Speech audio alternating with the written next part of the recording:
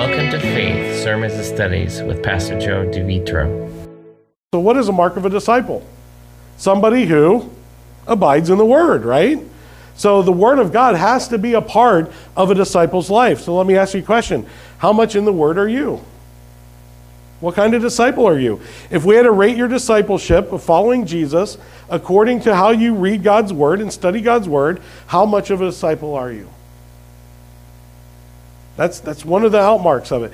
James 2:19 says it this way: you believe that God is one, you do well, even the demons what? Do you know that the demons have faith in God? You know that? They believe in God. They understand and would put their weight on the fact that God exists today. And what do they do when they see God? They shake in their boots, would be the phraseology we'd use today, right? Their knees are knocking. Why are their knees knocking? They're afraid of him. Why? They know who he is. They know his power. They know his might. They know his position. They know who and what he is. And we would do well in Scripture to understand who he is and what he's like and who our Savior really is. Even the demons believe and tremble. When I say they have faith, they don't have believing faith for salvation. They have faith that he exists. They know he exists. Which, I have a sermon, sometime I'll have to preach it. Don't be dumber than a demon. Right? Don't be dumber than a demon. If you're an atheist or an agnostic, don't be dumber than a demon, okay? Even the demons believe and tremble in the presence of God. Think about that. The demons believe in the existence of God. So somebody who's a human says, well, I don't believe in God. What are you dumber than? Even the demons believe and tremble. So it's one thing to say that you have faith, but it's another thing to actually follow Christ. It's another thing to actually follow Christ. Think about when Matthew was called. How was he called? What were the words spoken to him? 2 words. Follow me. That's it. Follow me. Well, where are we going? How are we going to know when we get there? So this morning I want to give you 4 descriptions of a disciple in verses 31 and 32 that we just looked at. A disciple is one who grows. A disciple is one who shows. A disciple is one who knows. And a disciple is one who goes. And all 4 of those we can see prevalent in the scriptures that we just looked at in verses 31 and 32. So there's a whole separate sermon for you, but let's kind of break it down a little bit. A disciple is somebody who grows in God's word. Look with me again at verse 31 because it introduces a conditional clause in the Greek. It says, if you abide in what? If you abide in me, or if you abide in my word, that literally means to dwell in, to remain in, to continue in, to live in it. It is referred to staying in a house and becoming so in love with the place that the house becomes your home. How many of you remember when you bought your house and you walked in, you're like, I love it. And today you're like, I want to sell it. Right? This house. No, you walk in and it's like, we got to have this place. This is our home, right? So that's what it means to dwell in the Word of God, to make it your house, to make it your home, the place that you dwell, the place that you live in, the place that you take up residence is in the Word of God. We don't just come to the Word of God as an occasional guest. We're to move in and live there. We're to wake up there. We're to go to sleep there. The idea is that we're to sit and soak in the Scriptures like a sponge that hasn't touched water in months. Just suck it up. Notice Jesus uses a singular here. He says, my word, not what? My words. He's talking about the whole of what it is. Not just you keep this commandment or that commandment. If you abide in my teachings, you abide in all that I am, you're my disciple. He's referring to the sum of the total of all that he's taught them. Jesus challenges the religious leaders again in John chapter 5, verse 38. Look at this verse. And you do not have his word abiding in you, for you do not believe the one whom he sent. So what is the mark of an unbelieving disciple? That's kind of an oxymoron, isn't it? An unbelieving disciple? Because a disciple is one who what? Follows. So an unbelieving disciple would be what? Somebody who doesn't follow. He's not following somebody. So it says, you do not have the word abiding in you, for you do not believe the one whom he sent. In other words, the disciples rejecting his teacher. So let me ask you a question. Are you a disciple if you don't have a teacher? No. So how many of you are a disciple? Do you have a teacher? Who's teaching you? And what are they teaching you? That matters. John 14:23, I like what this verse says. Jesus answered him, if anyone loves me, he will keep my word, and my Father will love him, and we will come to him and make our, say it together. Is Jesus at home with you? And who's the we?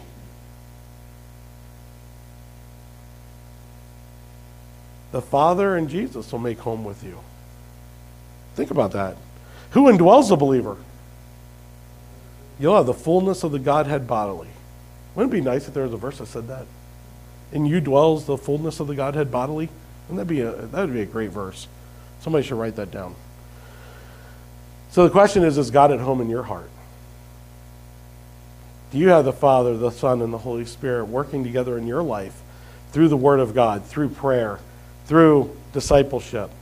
1 Thessalonians 2:13 says this, and we also thank God constantly for this, that when you received the word of God, which you have heard from us, you accepted it not with the word of men, but as what it really is, the word of God, which is at work in you, the believers. The word abide there is used again in John 15:17, or 15 and verse 7 and 15 and verse 9. If you abide in me and my words abide in you, ask whatever you wish, and it will be done for you. As the Father has loved me, so have I loved you. Abide in my love. In the most extensive discipleship study ever done, Lifeway Research shared its findings after a decade worth of research, and the scope of the project spanned over 8 countries with over 1,000 pastors and surveyed over 4,000 Protestant believers in North America. 4 discipleship insights came of this study. This was a study just done a couple years ago. Number 1, discipleship is always intentional. Do you realize you will not accidentally become a disciple? You will not accidentally get discipled, and you will not accidentally fall into discipleship. None of those are true. Discipleship is intentional. You seek discipleship, you seek to disciple somebody. Number 2, groups matter a whole lot. People in a group tend to associate with one another and fellowship with one another. They feed off one another. This is why you need a balance of ministries. You need some small groups, you need large group. You need individual things, and you need group activities. Number 3, reading the Bible matters more than anything else. It is the most important growth metric of all. How much of the Word of God do you know? A little or a lot? Those that know a lot, their lifestyles are vastly different than those who know very little about what God's Word teaches. And then the number 4 thing they discovered is this: the discipline of the Bible engagement impacts every other discipline. In other words, when you discipline yourself to be in the Word, it will change your life. When you're in the Word of God, your life changes. When you're not in the Word of God, it doesn't change. It stays the same. Now, for us that are Christians, we kind of look at that and we're like, duh, right? But think about it. How many people in church today really know these things?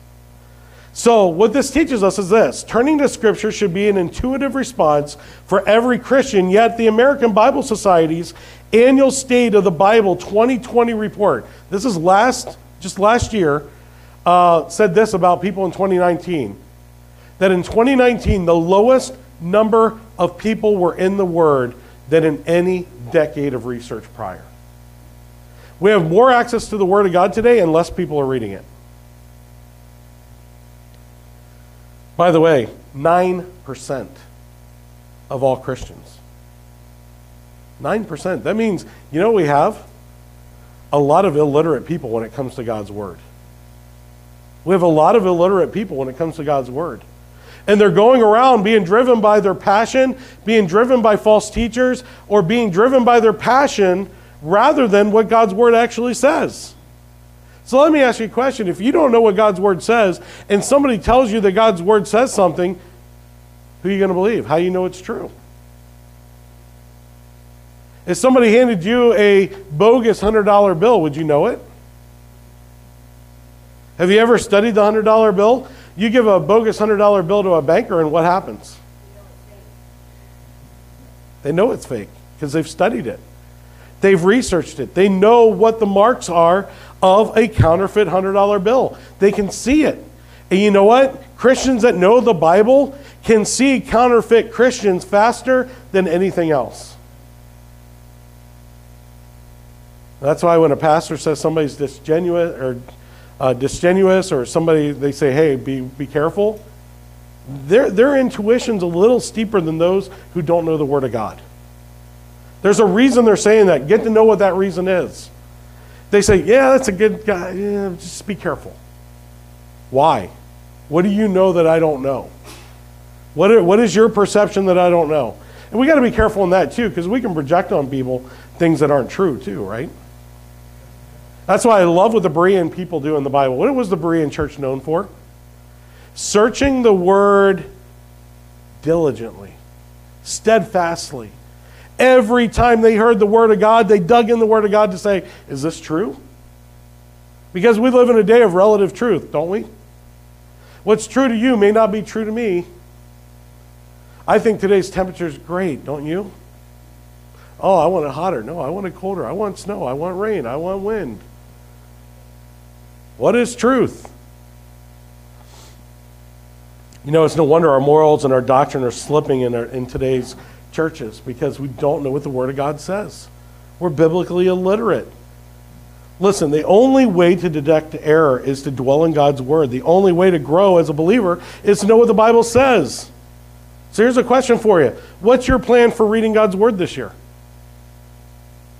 What's your plan for memorizing Scripture the rest of this year? What's your plan, or is there no plan? Those who fail to plan to what? By the way, let me show you even how fast. Jesus in the passage of Scripture, I wonder if you caught it. Jesus did something to his people in this passage of Scripture that they missed, that they don't understand. And they're so blinded by their own illiteracy of their history that they don't understand the current dynamic they find themselves in. And Jesus trying to declare truth to them, and they don't even get it. It's like flying over their head 100 feet high. They totally whiff it. Check this out. The Jews who were listening to the Lord didn't like hearing that they needed to be set free. So they began to push back at Jesus' argument here. Okay? So if you're going to watch the wisdom of man against the sovereignty of God, here it is on prime display. So don't do this, okay? You'll be better off, I promise. But watch what they do. They answered him and said, we are the offspring of Abraham. We have never been enslaved to anyone. How is it that you say you'll become free? Now I don't know much about Jewish history, but how many times were the Jews slaves? I'm not the smartest off the block here, but I fully recall Egypt. Right? Babylon, Assyria, and by the way, who are they stuck under when Jesus is on the earth? The Romans. What? Do you see it now? Who do you think you are, Jesus? We're so smart. We've never been enslaved by anyone. We're Abraham's seed. Could you imagine Jesus standing there looking at the religious leaders arguing this argument? I think he laughed. I do. I think he actually laughed on this one. I think he was like, what? Excuse me? So those Romans are Jews? I mean, it's ludicrous, but it's on the screen right there. It's in your Bible. You can read it clear as day. God encapsulated this for us. They forgot their history. Egypt, Assyria, Babylon, now living under Roman rule. They also had a warped view of their own sinfulness, thinking that because they kept the rules of Abraham, that they were good to go. And by the way, we see this today, don't we? As long as I check the boxes and I do the right stuff and I say the right things, then I'm good to go. And Jesus is just laughing. He's like, are you serious? Are you serious? This is what you're going to stand on before God? By the way, that reminds me, sin leads to bondage, doesn't it? Sin leads to bondage. Look at verse 34. Jesus says, They thought they were spiritually superior, but Jesus makes it painfully clear that everyone is in bondage to sin, that you cannot be freed from sin until you admit that you've been enslaved to sin. This is the essence of repentance. Jesus answers them, truly, truly, I say to you, everyone who practices sin is a slave to not only dummies. Were you under Egypt? Were you under Babylon? Were you under Assyria? Are you under the Romans? But you're so blinded by your own pride, you don't even see the sin you're currently committing. And he says, so not even a nation are you bound by, but you're bound by your own sin. Before leaving this passage, though, Jesus gives a warning and then a welcome. He says, he is the bondage breaker. He is the bondage breaker. John 8:36, so if the Son sets you free, you are free what? If Jesus unshackles you, who can put the shackles back on? Only Jesus. Who holds the key? If you're handcuffed today, and you are handcuffed by your sin, and Jesus has the key and unlocks the handcuffs, and you put the handcuffs back on, who's the only person who can loose you again? And he's not going to let you have the handcuffs back. So guess what you don't have to worry about? You can't enter into bondage a second time. This is the argument of Hebrews 6, isn't it? Those who were once enlightened to the truth, how can they fall away? If they fall away, they were never saved in the first place. Because how can we who've seen God not see God again? This is more evidence that the Son is truth because of, look at verse 32. And you will know the truth, and the truth will... Isn't that true of COVID? When you find out the real facts and you find out what reality is, you don't have to live in fear. You don't have to live afraid of what's going on in the world. You don't have to be... By the way, God is not the author of what? He's not the author of fear. So if fear is driving your life, stop following Satan. Start living the life that God intended you to have. Galatians 5:1. For freedom, Christ has set us free. Stand firm, therefore, and do not submit again to the yoke of what? And the slavery is to what? Sin. Stop doing it. He says you were free indeed. So how should we respond when we see these truths? E.W. Tozer, in one of his books, said this: each generation of Christians must look to its own beliefs. While truth itself never changes, the mind of men is porous vessels out of which truth can leak and into which error may seep and dilute the truth that it actually contains.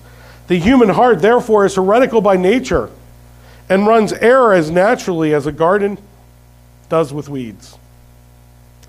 The heart that fails to cultivate truth and root out error will shortly be a theological wilderness. So how do we know what we believe and how do we know it's right? How do we respond? Well, number one, develop a plan to soak up scriptures in your life. Develop a plan. Since many of us struggle with Bible reading, I want to give you a concept. View your scripture reading in two ways. Number one, intentional intake, and number two, crisis intake. Okay? Intentional intake and crisis intake. Now, a lot of us are good at crisis intake, right? There's a lot of bad things happening. God's got to give me a word. And the word of the Lord came to Jehu. Well, that's not going to help me. You shall have no... Well, that one's not going to help me. And in crisis, we run to the Bible. We look for a verse. We claim the verse. We don't know what the context is, but we're like, God, give this to me. And then when he actually does, we're mad.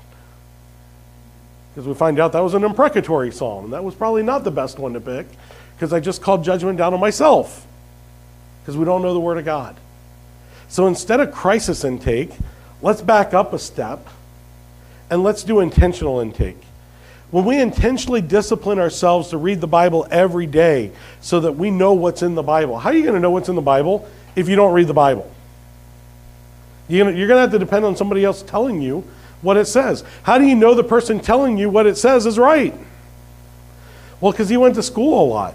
You know what? False teachers went to school a lot.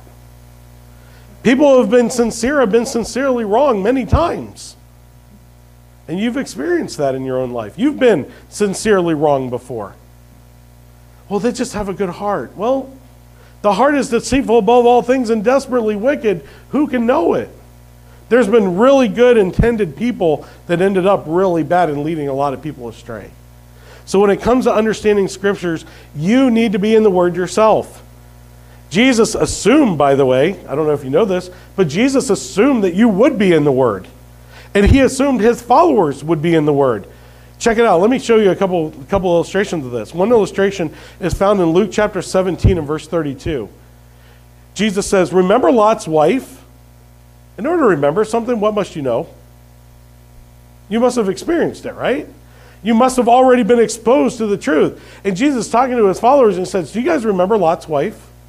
And what's the response? Yeah. Why could they respond that way? Because they knew the scriptures. Remember righteous Lot? In order to remember, you must first know it in the first place. So are we reading the Bible proactively every day with intentionality so that we can know what the Bible says? This is intake, intentional intake. By the way, there's so many passages of scriptures where Jesus refers to something in the Old Testament that they already knew was true. And they went with it. And they knew what he was talking about. So it's assumed that we know this. But then there's crisis intake. This is when you go through a difficult time and you allow circumstances of life to drive you back to scriptures. David experienced this many times. Psalm 119:71. It is good for me that I was afflicted that I might what? When do you learn the best? When you fail. When we fail or when we fall short of the goal is when we learn, isn't it? If you always succeed at everything in life, what do you never do? You never learn. So failures are not bad if we learn from them, but we don't intentionally go out and be dumb so that we can be more experienced in wisdom either. You just learn. You don't have to learn through experience of bad things. These approaches work together because intentional reading will help you know how to react when crisis hits. Rather than using crisis to learn and to grow in your spiritual life, which is a really hard way of doing things. There are guys in the Bible who did that, right? How many have heard of a guy named Samson? Right? Talk about a guy who was the glutton for punishment. Right? He had all the potential in the world, and yet what did he do every time? He'd fail, and he'd learn, and then he'd do something again, and he'd fail, and he'd learn. And there's so many other people we could look at. But number 2, study how the Savior views Scripture. How did Jesus view Scripture? How did he use Scripture when he was on earth? There are 5 ways, I believe, that Jesus anchored his teachings to the Word of God. And I bet there's a whole bunch of them, but let me just give you these in passing. Jesus told religious leaders that they were wrong because they didn't know the Scriptures. Mark chapter 12, verse 24. Jesus told others the Scriptures bear witness about himself. John chapter 5, verse 39. When tempted by the devil, Jesus quoted Deuteronomy 3 different times. If your eternal, or if your experience to overcome Satan depended on the book of Deuteronomy, how would you do?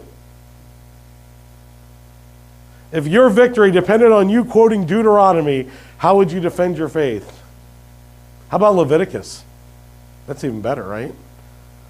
Jesus uses Deuteronomy 3 times to overcome Satan. Jesus came to fulfill Scripture. Matthew 5, 17 and 18. Jesus spoke of the Old Testament as a historical record of people and events. He spoke of Adam and Eve in Matthew chapter 19 and verse 4. He spoke of Jonah and the great fish in Matthew chapter 12, verse 40. He spoke of Noah and the flood in Matthew 24, verses 37 to 39. What did he automatically assume when he quoted these verses? That his people would know the Scriptures. So it is assumed by Christ that his followers will know his teachings. After all, how can you follow somebody you don't know? How do you follow somebody you don't know? And where are you going to find them if you don't know where they're going to be? That's why I love how we started this passage. Remember, Jesus was going to go to Galilee. Where did the disciples have to go to see him? They had to go to Galilee. They had to go 90 miles to go see him. And when they got there, they saw him. And they fell down and they worshiped him because they knew where he was going to be. Number 3, test the teachings that you hear. Test the teachings that you hear. Not every bestseller book out there today, not every podcast is worth your read, your time, and your money. Not every popular preacher is worth listening to.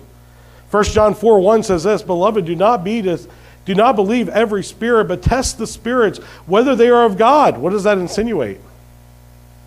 Some are not of God. Whether they be of God, because many false prophets have gone out into the world. That means this: you need to check out what I say as well and make sure it's in Scripture. I hope you do that. Number 4, don't be a spiritual hypersomniac. What's a hypersomniac? Well, what's a hyposomniac?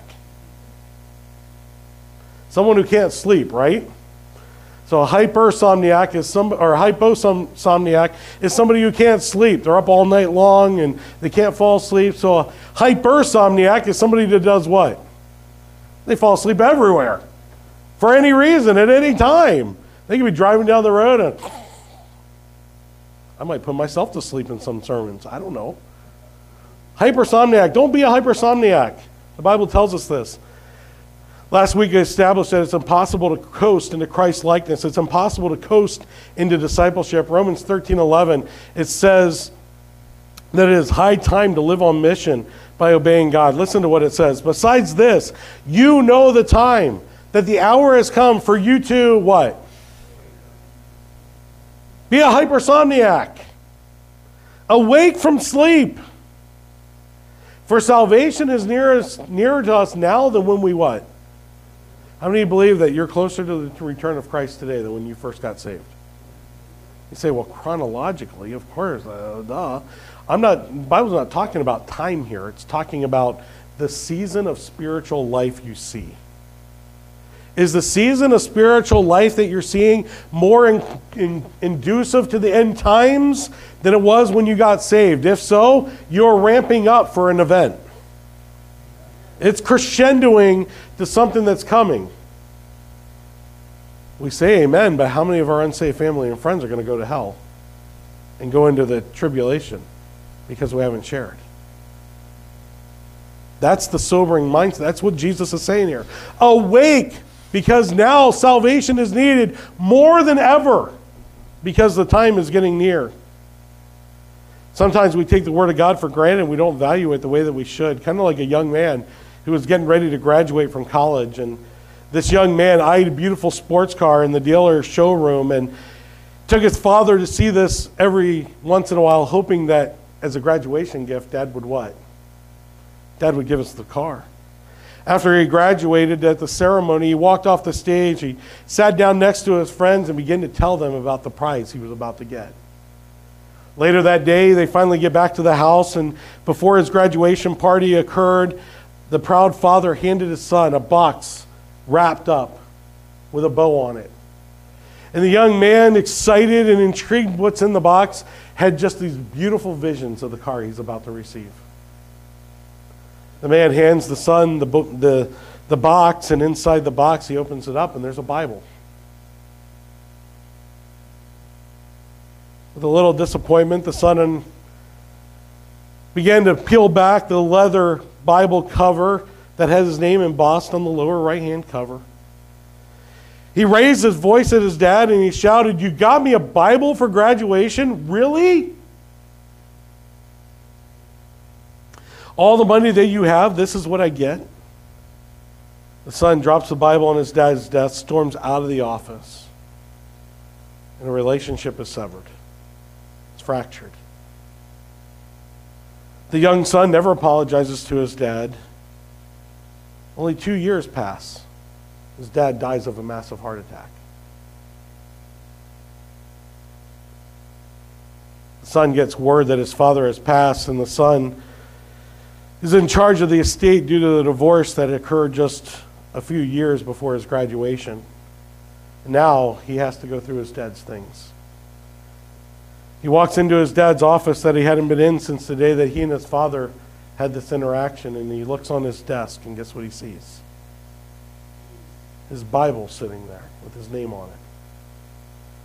He picks up the Bible and he opens it up, and it's tabbed, it's marked, it's dog-eared in the corner, and it says this: "If you then, who are evil, know how to give good gifts to your children, how much more will your Father in heaven give good things to those who seek him?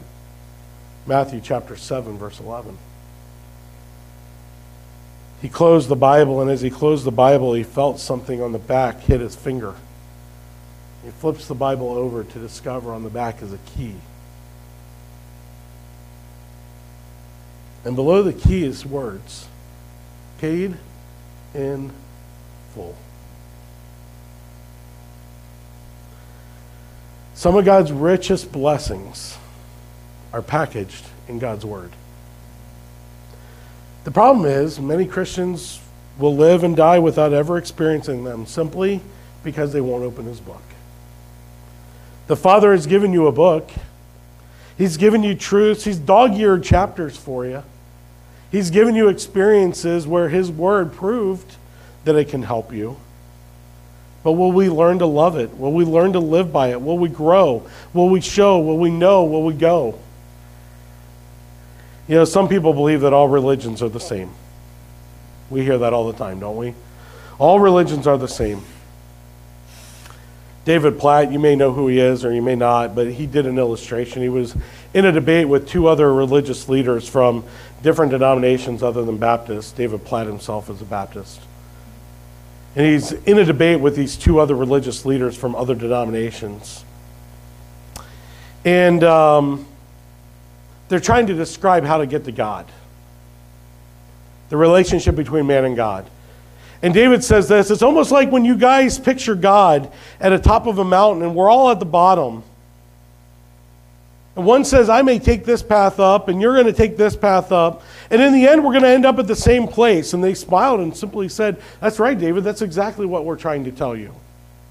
It's exactly. So you understand what we're teaching, where we're at. He goes, I do, but what if I told you that the God at the top of the mountain didn't wait for us to find our way to him, but instead he left where he is and came down to us.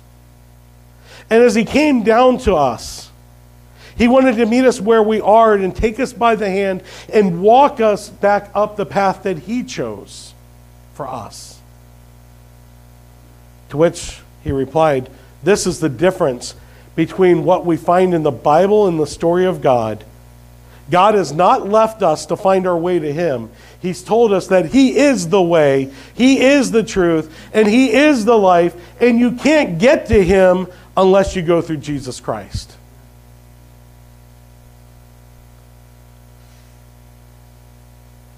So this morning, what do you believe about God's word? Is it the way? Is it the truth? Is it the life? Is it the sole authority of faith and practice? Or are we going to let religion tell us what we're going to do? Let religion tell you how you can get to God. Let some teacher who doesn't know his Bible tell you what his thoughts are on God's word. You know what? I hope you don't take my thoughts on God's word. I hope you take what God's word says. And if my thoughts contradict God's word, you leave my thoughts alone and you follow God's word. Because there's not a man alive that can add to this book. Except one. And he wrote the book. And if he wrote the book, who has the privilege to add to his book? He can. And you know what? There are some stories yet to be told, aren't there? What's it going to be like for all of eternity in heaven with Jesus Christ on a new heaven and new earth? What's that going to be like? He knows it, but we don't know that yet. That's not yet revealed to us. But we don't need to worry about those things in the future, right? What do we need to worry about today? Number one, how am I living for Christ? And number two, who am I bringing with me to heaven? What am I doing for Christ today? And who am I bringing with me to heaven? God doesn't care how good your good works are. Those are a byproduct of somebody that knows his word. But the reality is, Christ wants to know more than anything today this. Number one, is your name written in his book? You realize that's what's important. Is your name written in his book? You say, well, I know about God. Well, the demons know about God, but they actually respect him. Is your name written in his book? And then number two, who are you discipling right now through his book? Who are you coming alongside as a paraclete? As the Holy Spirit comes alongside you, who are you coming alongside to disciple them in what the Bible says and what the Bible means? You say this morning, we spent this time, I did nothing but read you scripture the whole time. I gave you 4 points and I read Scripture. And God wants you to surrender to Him. You know what? You can have full assurance right now that your sins are paid in full because Jesus made His way to you. Aren't you glad? He didn't leave you to wander in the wilderness of the world trying to find Him. He left heaven and became like us so that He could come alongside, take our hands. He died on the cross. He took your sins. He raised up the third day, having victory over the death angel, Lucifer himself. And today, if you place your faith in Him, you can lovingly follow Him every day intentionally. And then when crisis hits, guess what you can do? You can depend on Him. And you can follow His word. Faith comes by hearing, and hearing by? So how much are you in the Word of God? How strong is your faith? You know what? I'm not afraid what the world's throwing at us today. You know why? Greater is He that's in me than he that's in the world. I know that how? His Word. Why do I not have to live in fear? Because I know the living Word of God abides in me. And if I abide in His Word, then what's going to happen? What can man do to me? If Shadrach, Meshach, and Abednego can be thrown in a fiery furnace and Jesus shows up in the furnace, what can you do to those boys? If you can't kill them, what can you do with them? That's Christianity. That's what Jesus Christ wants, is unadulterated surrender. And say, Lord, not my will, your will. Not my way, your way. Not my thoughts, your thoughts, says the Lord. So what are you going to do with His word this week? How are you going to live for Jesus Christ? Let's pray together. Father, help us to see that your word is quick and powerful, and it is sharp as a two-edged sword. And Father, in just a moment, as we sing these songs to you, I pray, Lord, that we as Christians who know your word and who have experienced your love and who have the Holy Spirit residing in us, that, Father, we would surrender back to you again. Help us to just lay down our torch. Help us to lay down our life, and help us to lay down our thoughts and take up what Jesus Christ is about sharing our faith, about living the life of a Christian, about placing the right things in the right order to get the right results. But Father, there may be some Christians here today who have fallen away. There may be some who haven't read their Bible in a really long time. There's some here that are being tossed to and fro with doctrinal issues, and they don't even know what the Bible says when it comes to, maybe it's eternal security, maybe it's about how to be saved, maybe it's about the things that they got to get rid of, or something about repentance. They just don't understand it. Father, I pray that, number one, they'll intentionally begin to get in your word and begin seeking, because when we seek, we will find, you say. You'll make yourself known to us.